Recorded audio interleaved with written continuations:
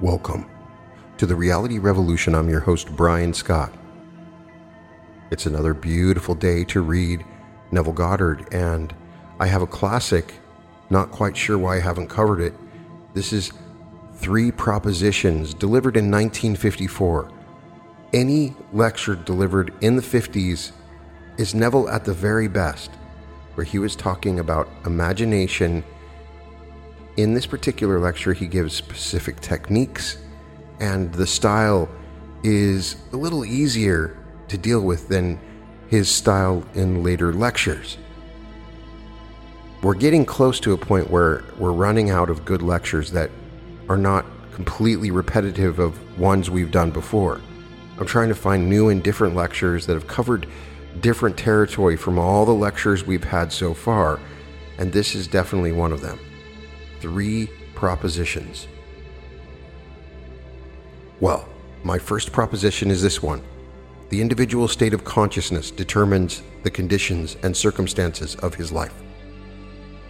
The second proposition is that man can select the state of consciousness with which he desires to be identified.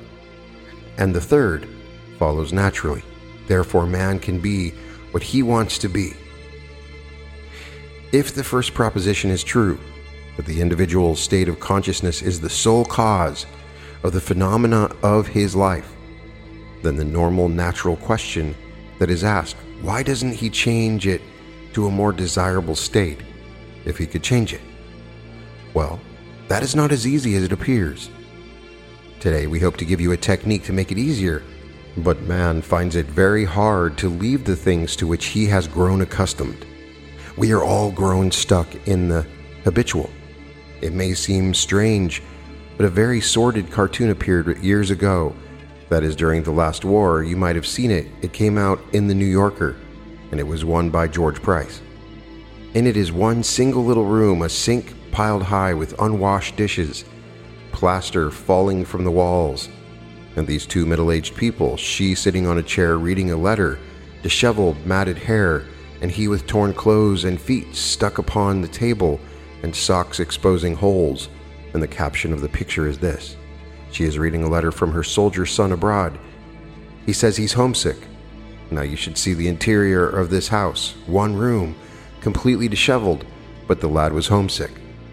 Now man finds it difficult to detach himself from the habitual. So this morning, we have brought you these 3 propositions. And I hope I can make it clear that you can, with this knowledge, apply it so that you can realize your every objective.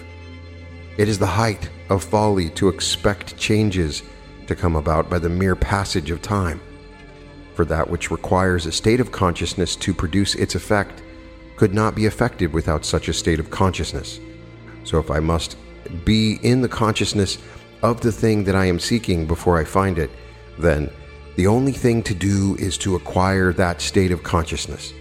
Most of us do not even know what we mean by state of consciousness. To those who are here for the first time, it is simply meant by state of consciousness the sum total of all that a man believes and accepts and consents to be true. Now, it need not be true. It may be, but it need not be true. It could be false. It could be a half-truth. It could be a lie. It could be a superstition. It could be a prejudice. But the sum total of all that a man believes constitutes his state of consciousness. It is the house in which he abides. And as long as he remains in that house, similar problems will confront him. The circumstances of life will remain the same. He may move physically across the ends of the earth, but he will encounter similar conditions. He can't get away from the house in which he abides. The Bible speaks of these houses as mansions of the Lord. It speaks of them as cities. It speaks of them as rooms, as upper rooms. All kinds of words are used to describe individual states of awareness. And the appeal in the Bible is always to move out and occupy the upper story, meaning to move up to a higher level within oneself. Now, if you do not know the state in which you abide, it's a very simple technique you may employ to discover that state. For the man dwelling in a state, and we all dwell in states, could easily discover the state by listening within himself and observing his own internal mental conversations, for the state is singing its own song, and it reveals itself in man's inner speech. If you will listen attentively and uncritically to what inwardly you are saying, you will discover the state, and it will not surprise you that the things are as they are, for you will hear within yourself the cause of the phenomena of life. So that what you are inwardly saying and doing is far more important than what you outwardly know or seemingly outwardly express. So when a man knows what inwardly he is doing, then he can change it. If you have never uncritically observed your reactions to life, if you are totally unaware of your subjective behavior, then you are unaware of the cause of the things in your world. But if you become aware of the state, then you simply go about changing it. Now here's a technique I have found most helpful, and I find that it works like a miracle. Anyone can do it. I know that some of you here possibly come from extreme orthodox walks of life, and it may seem strange to you even to be here, but I assure you, you are not alone. Many of your leaders in the orthodox field seek an audience with the speaker. Many a rabbi has been in my home, many a priest, and many a Protestant leader. Many of them. They come to my home for interpretations of the book that publicly they wouldn't dare give any interpretation other than the most extreme literal interpretation. So don't be surprised if you hear things here that might startle you. Your leaders are startled, but this is a technique I have found most helpful. First of all, man stands forever in the presence of an infinite and eternal energy, from which energy all things proceed, but it follows definite patterns. It just doesn't move out of man and crystallize in things in some strange haphazard manner. It follows a definite track, and the track it follows is laid down by the man himself in his own internal conversations. So though man is called upon to change his thinking, that he may call his world, for we are told, "Be ye transformed by the renewal of your mind." Man can't change his thinking unless he changes his ideas, for he thinks from his ideas. So if I would change and become transformed, I must lay new tracks, and the tracks I lay are always laid down in my own internal conversation. So what am I saying now when I seemingly am alone?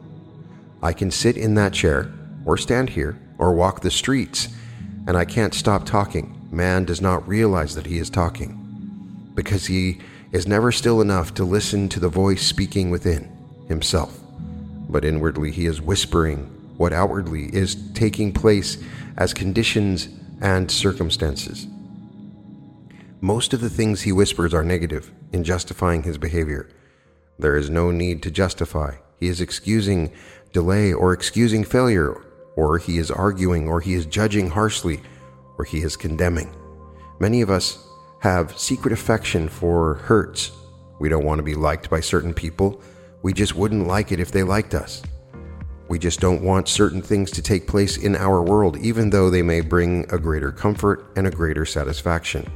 Man has a peculiar, strange feeling, a little affection for the feeling of being unwanted or the feeling of being hurt, and he likes to talk about it. Well, try to pull that man out of the habitual state. It would be just as difficult as to keep that soldier boy away from that sordid room. He goes back into the sordid room within himself. You don't see dishes unwashed within yourself, but if you could only see the internal psychological state in which most of us abide, we would see a room far dirtier than the one that George Price illustrated in the New Yorker magazine. They are all unwashed plates within us. On the outside we wash them, but we are told in the Bible we leave the inside unwashed and we become whited sepulchres.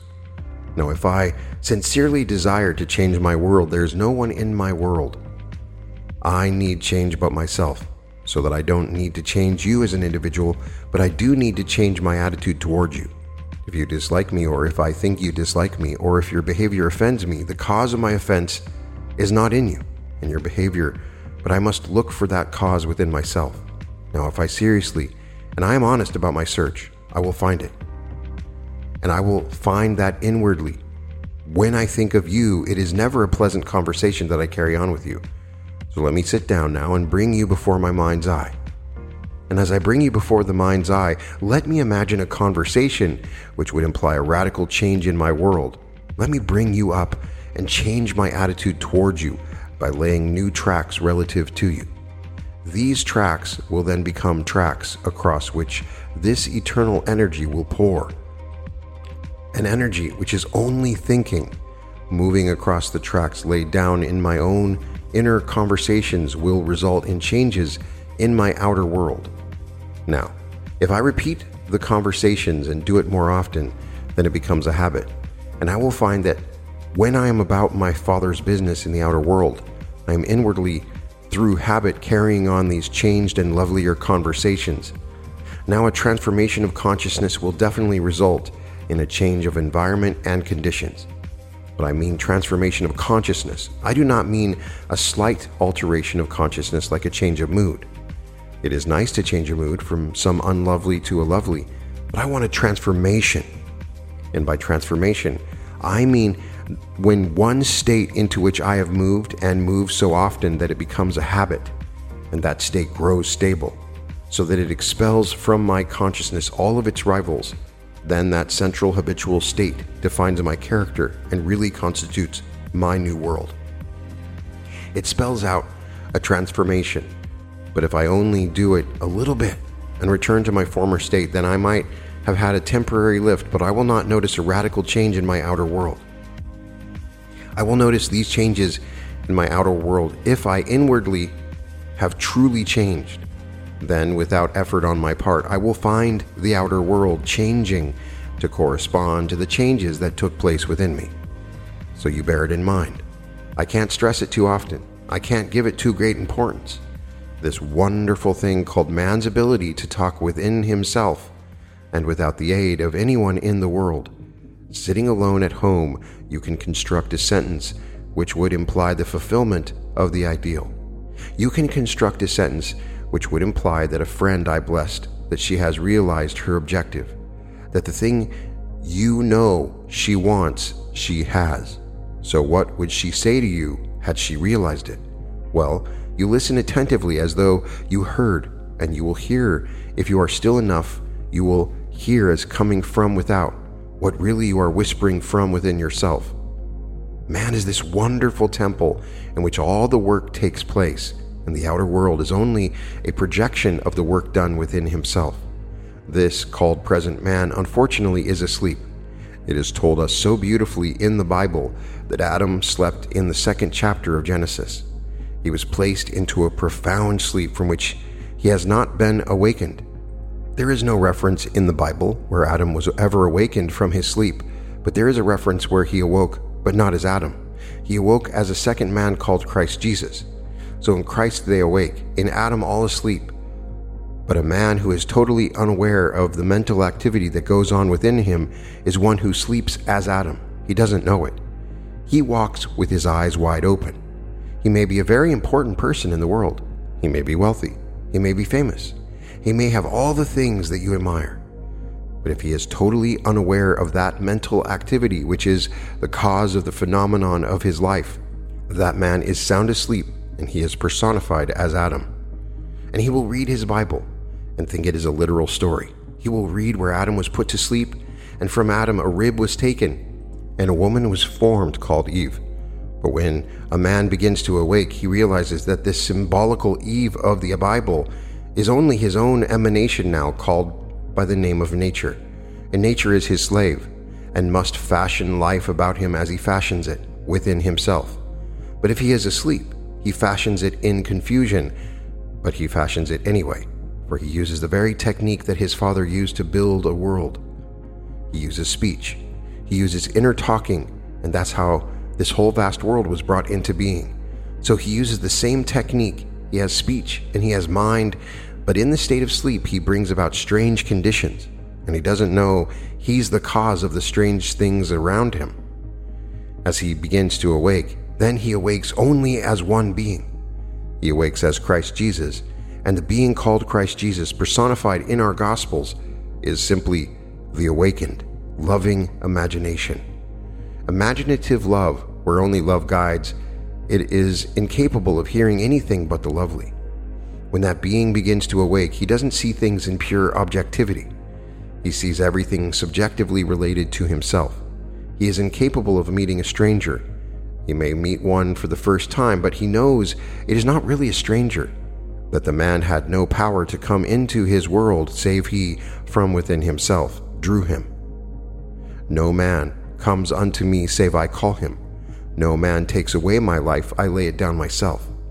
You didn't choose me, I have chosen you. Though you seemingly come now for the first moment in my life, you still didn't choose me. I have chosen you. I see then every being subjectively related to myself. So in that state, you become incapable of hurt. You've overcome all the violence that formerly you've expressed in the world when you were asleep. There is no condemnation to the sleeping man. He is dreaming confusion because he doesn't know who he is, but he begins to awake by such techniques as given you this morning. If you take this technique and you try it consciously, for here I am appealing not to the passive mind that passively surrenders to appearances. I'm appealing to the Christ in you, which is the active conscious use of your lovely imagination. So when you sit down and you predetermine what you want to hear and you listen until you hear it, and you refuse to hear anything other than that, then you are using the one power in the world that awakens a man, and you are using your lovely imagination, which is Christ in you, the hope of glory. Here's a lady this past week. She has heard the story of revision. Her husband calls her, and it's a big deal. It runs into a fortune. He had sent off 600 feet of film to Acme, and they returned the film. Only the first 300 were good. The second were 3 duds, as they call it. Not a thing was on it, a complete blank. Yet they were up against time. That 600 feet of film had to be on a plane headed for Chicago in the immediate present, less than 12 hours away. It had to be there. That was the contract. And 300 feet of film taken, no sound appeared, with the whole thing a blank. She sat down when her husband called her, desperately called her. She sat on the bed just when she had received the call, put the receiver up, and sat in the silence until she heard within herself that phone ringing, and across that wire the same voice, but now not an anxious voice, but a tender, loving voice, which was her husband, explaining that the whole thing had been resolved. They had found what seemingly they had lost forever. She sat in the silence for 1 hour and 10 minutes, and there she listened until her whole body became still in hearing only what she wanted to hear. And an hour and 10 minutes later, while still in the silence, the phone rang. It's her husband calling to say that Acme just called him to explain and excuse themselves. It was their mistake. They had found the missing 300 feet of film, and there was not a dud. It wasn't a blank. The whole thing was perfect. Now, the average person, not knowing this law of revision, or even those knowing it, would have accepted as final the evidence of sense, and receiving news that seemed so factual, they would have gone into a stew, bawled out. Acme and pulled all kinds of wires to correct it. But she heard and she acted upon it. And that's what I mean when I tell you that a little knowledge, if you carry it out in action, will be far more profitable than much knowledge which you neglect to carry out in action. Now, many of you present, and this is no judgment, you have the same knowledge that this lady has. She has been coming here recently, but she attended all the meetings at the Ebel, and she's been here. Undoubtedly, she's here this morning. But at least she came the first 2 Sundays, and she hasn't missed one at the Ebel. And having heard the art of revision, she acted upon it. Others heard the art of revision. Have you acted upon it? Did you last night allow the sun to descend upon your wrath? Did you sleep last night with any trouble, any vexation unresolved? Or did you last night truly go to bed having resolved every vexation and trouble of the day? All the little problems, each one must be resolved. You rewrite the play. If you didn't rewrite yesterday's events and make them conform to the ideal you wish you had experienced, then you heard, but you aren't a doer. And so you are told in the Bible, "What that ye be doers of the word, and not mere hearers only." For if you are a hearer and not a doer, then you are like a man who sees his face in the glass and turns and straightway forgets what manner of man he is. But if you are a doer and not a forgetful hearer, then you shall be blessed with the deed. For you will look into the law of liberty, and you will liberate yourself, and liberating yourself, you shall be blessed with the deed. For those of you who are Bible students and want to check it, read the book of James. You will find that story in the first chapter of the Epistle of James, where he looks and liberates himself. Well, she liberated herself by listening until she heard exactly what she wanted to hear, and she heard it 1 hour and 10 minutes later. Now, the majority of people, I say, they would not have acted upon it. Through habit, they would have gone into a stew. They would have fumed and fretted. And that very day, had he brought home the negative news, that undoubtedly he would have, they both would have slept, allowing the sun to descend upon their wrath. But now, you know that there's not a thing on the outside to change. That first proposition is true, that the man's state of consciousness, which simply means all he accepts, all that he believes, all that he consents to, that and that alone is the cause of the phenomenon of his life. Man can change his state of consciousness, and therefore man can determine the conditions of his life. But the passage of time will not in itself do anything. Time is only a facility for changes in experience, but it cannot produce the change. It is simply that which allows changes to take place, but it can't produce them. Space gives us the facility for experience and time for changes in experience, but of themselves they do nothing. We must operate the power, and so the individual, if he doesn't become the operator, then he will wait in vain. So no one here this morning, in fact, no one coming here through the year, should ever allow himself to blame another, ever allow himself to justify a failure, for he is only betraying his own lack of the use of this law.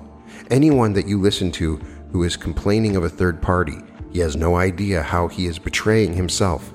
He is telling you of his own unwashed dishes within himself, but he doesn't know it. He thinks it is in the one that he is now judging. But as he talks to you, listen attentively and see what must be washed within him, and you aid him. In your own mind's eye, rewrite that script that you heard, and when you leave him, just imagine you heard a more lovely conversation than the one you did hear. Just rewrite it for him, and in some strange way, lift him up within you, for that's your task. It's my task. We aren't here to condemn. We are here to redeem. Having awakened, we found Christ in us as our own imagination, and so our duty, as it is said, Christ's duty is to do the will of him that sent me. And the will of him that sent me is that of all that he has given me I should lose nothing, but I shall raise it up again. And I raise it up by encountering someone, and then finding him down, I raise him up within myself. I simply hear what I want to hear from him. Now my voice you are hearing this morning, you could take the tone, listen attentively, and you will hear this tone within you. When you hear the tone within you, then put upon that tone the word that you want to hear, and having it put upon it, listen and do not move until you hear this tone conveying these words, but make them noble. Don't take that tone and put upon it any word outside of the word which would imply a dignified, noble state, because you are not hurting anyone but self. If you take someone and you put words upon that tone or that voice, and the words do not imply a noble spirit, then you are only allowing that being to be down within you. You are not really performing your duty. So here this morning, believe these propositions, and then having believed them, do something about it. Go out and take what we have told you concerning inner speech. It is truly the greatest of the arts. You listen and only hear what you want to hear. You take your imaginary hand and put it into the hand of a friend, the imaginary hand of a friend, and there you congratulate him on his good fortune. If you want one to congratulate you, you allow yourself to be congratulated. You don't bend the head, you hold it high and accept the congratulation. And when you congratulate him, imagine that he is fully conscious of the good that is already his, and he accepts that congratulation, and make the contact real. That is truly entering the kingdom of heaven, for you enter the kingdom, and the kingdom is within you. It's not without. And you always enter the kingdom by a loving, knowing communion. You can enter the kingdom at every moment of time. Ride the streetcar, ride the buses, and with all the talking and gossiping, you can enter the kingdom and bless a friend by just imagining the friend is with you, and you are putting your hand into his and congratulating him on the good news you've heard concerning him. And listen as though he answered in kind, and in that moment, you've actually blessed him. He may be 1,000 miles away, but from that moment on, things begin to stir within his world, for you have brought about a change within the structure of his mind, and every modification of the structure of a man's mind must result in corresponding outer changes. So you bring about these lovely changes within you. Look at the testimonial. One you heard this morning. Here's a pile of letters, and this is really a tight pile. It is one of the biggest piles, I think, that you have received here. And this week's mail, I can't begin to tell you what a thrill it is to receive, one after the other, not begging for help anymore, but giving praise and thanks for the principle that brought the help into their world. I can't tell you how many in the last 2 weeks have received an increase in income, increase of position, a better state of health. Things happened because they did something about it. They were not just warming a seat here on Sunday morning and waiting for things to happen by association. They produced the thing by producing it first within themselves. So here this appeals to men who are big enough to stand on their own feet, men who want spiritual meat and who have outgrown the milk given to the sleeping man. So if you want the literal concept, you are still asleep. And this really would not be the place to get it. For from this platform you are going to be given meat, spiritual meat, for you must go out and do something about it. If you have the greatest knowledge in the world concerning foods and you didn't eat, you would die of starvation. And so it's not knowledge of it, it's the application of it that counts. Now this coming week we start tomorrow, and it's an interesting one for those who like the Bible, those who would like to put their mental teeth into it tonight and come tomorrow night with some intuitive knowledge of it. It's the 49th chapter of Genesis. You'll find many of them. I'll quote tomorrow, but in the 49th of Genesis, here is what it says. First of all, he calls his sons together to tell them their future, and there are 12 of them. It's Jacob calling his sons, but the fifth one, when he calls the fifth one, he tells him, the scepter shall never drop, shall never depart from your hand. Never, not in eternity.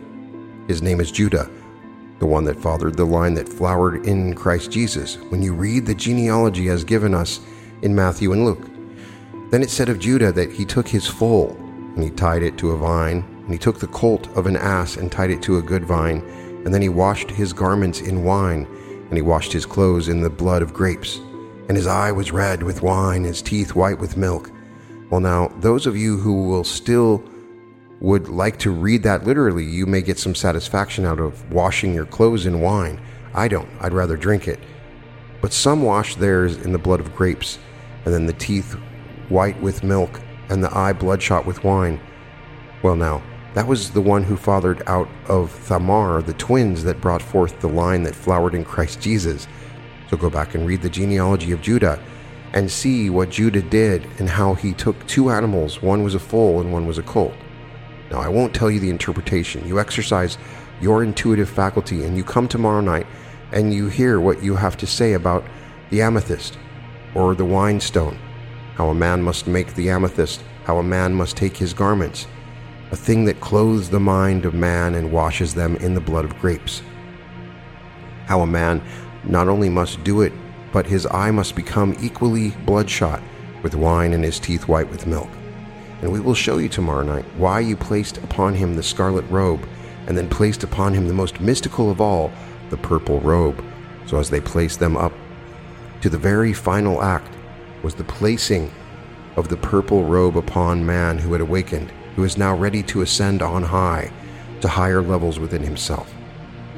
But you can't ascend until you first make the purple robe, and although we have orders in this world of scarlet robes and purple robes, no man can make it for you, and so it cannot be woven in any factory.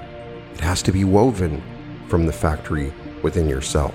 So tomorrow night, for those who are vitally interested in going deeper into the mysteries of our subject, is the 12th, an amethyst, the very last act of a man, the 12th, for there are only 12. Then comes the most, I would say, the least precious of all stones in the eyes of man, but in the eye of God it's the most precious, and it's not the little thing you find among the stones, it's the one you find within yourself. So that is tomorrow's subject. And that concludes this unusually interesting lecture, The Three Propositions. Now you have to understand the background on this. Remember, Neville's at the peak of his popularity in the 50s. Sometimes thousands of people would show up for his speeches. This is before he's talking about the promise. When he starts talking about the promise, then everybody leaves. But this time period is very interesting because he's saying that he has all these people that are coming to him, rabbis, Protestants, Catholics, that are secretly asking him for interpretations of the Bible. And I believe that.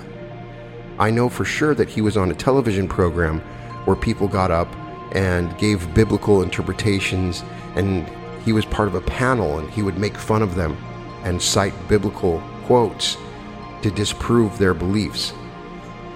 There is still sadly no recording of this, but I would love to see that because this is kind of coming out at the same time when he had a television show as well. He was very popular. This is before he's talking about the promise, which completely sounds insane, especially to people back then, after he's been talking about the imagination. But here we get a discussion of revision and a really cool story about a woman whose husband maybe works in Hollywood, and he has 600 feet of film that he's sent in, and they get it and they say only 300 feet have been developed or have footage perhaps.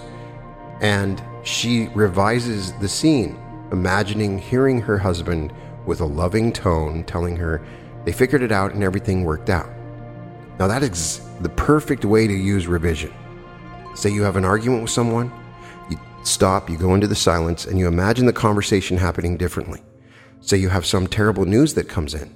Take a moment and imagine hearing this news on the phone or seeing it as a text on your phone, and you're feeling in response to it. When you do it on a regular basis, you become very good at it, and you see these changes on a regular basis. Revision is truly an advanced and wonderful way to use your imagination, and he was teaching this 70 years ago. Now, I want to put out a call to anybody who knows what that next lecture is, because I've never seen it. The 12th, the Amethyst. If someone can please find this lecture or tell me where I can read it, I will happily read it to you guys because I've never heard of that lecture. And obviously there's some lectures that were never recorded, and that may be one of them. Because he sure gave a very interesting biblical passage, and I'd love to know what his interpretation was. You can find all episodes of The Reality Revolution at therealityrevolution.com. I'd love it if you checked out my art. You can find it at www.newearth.art. And welcome to The Reality Revolution.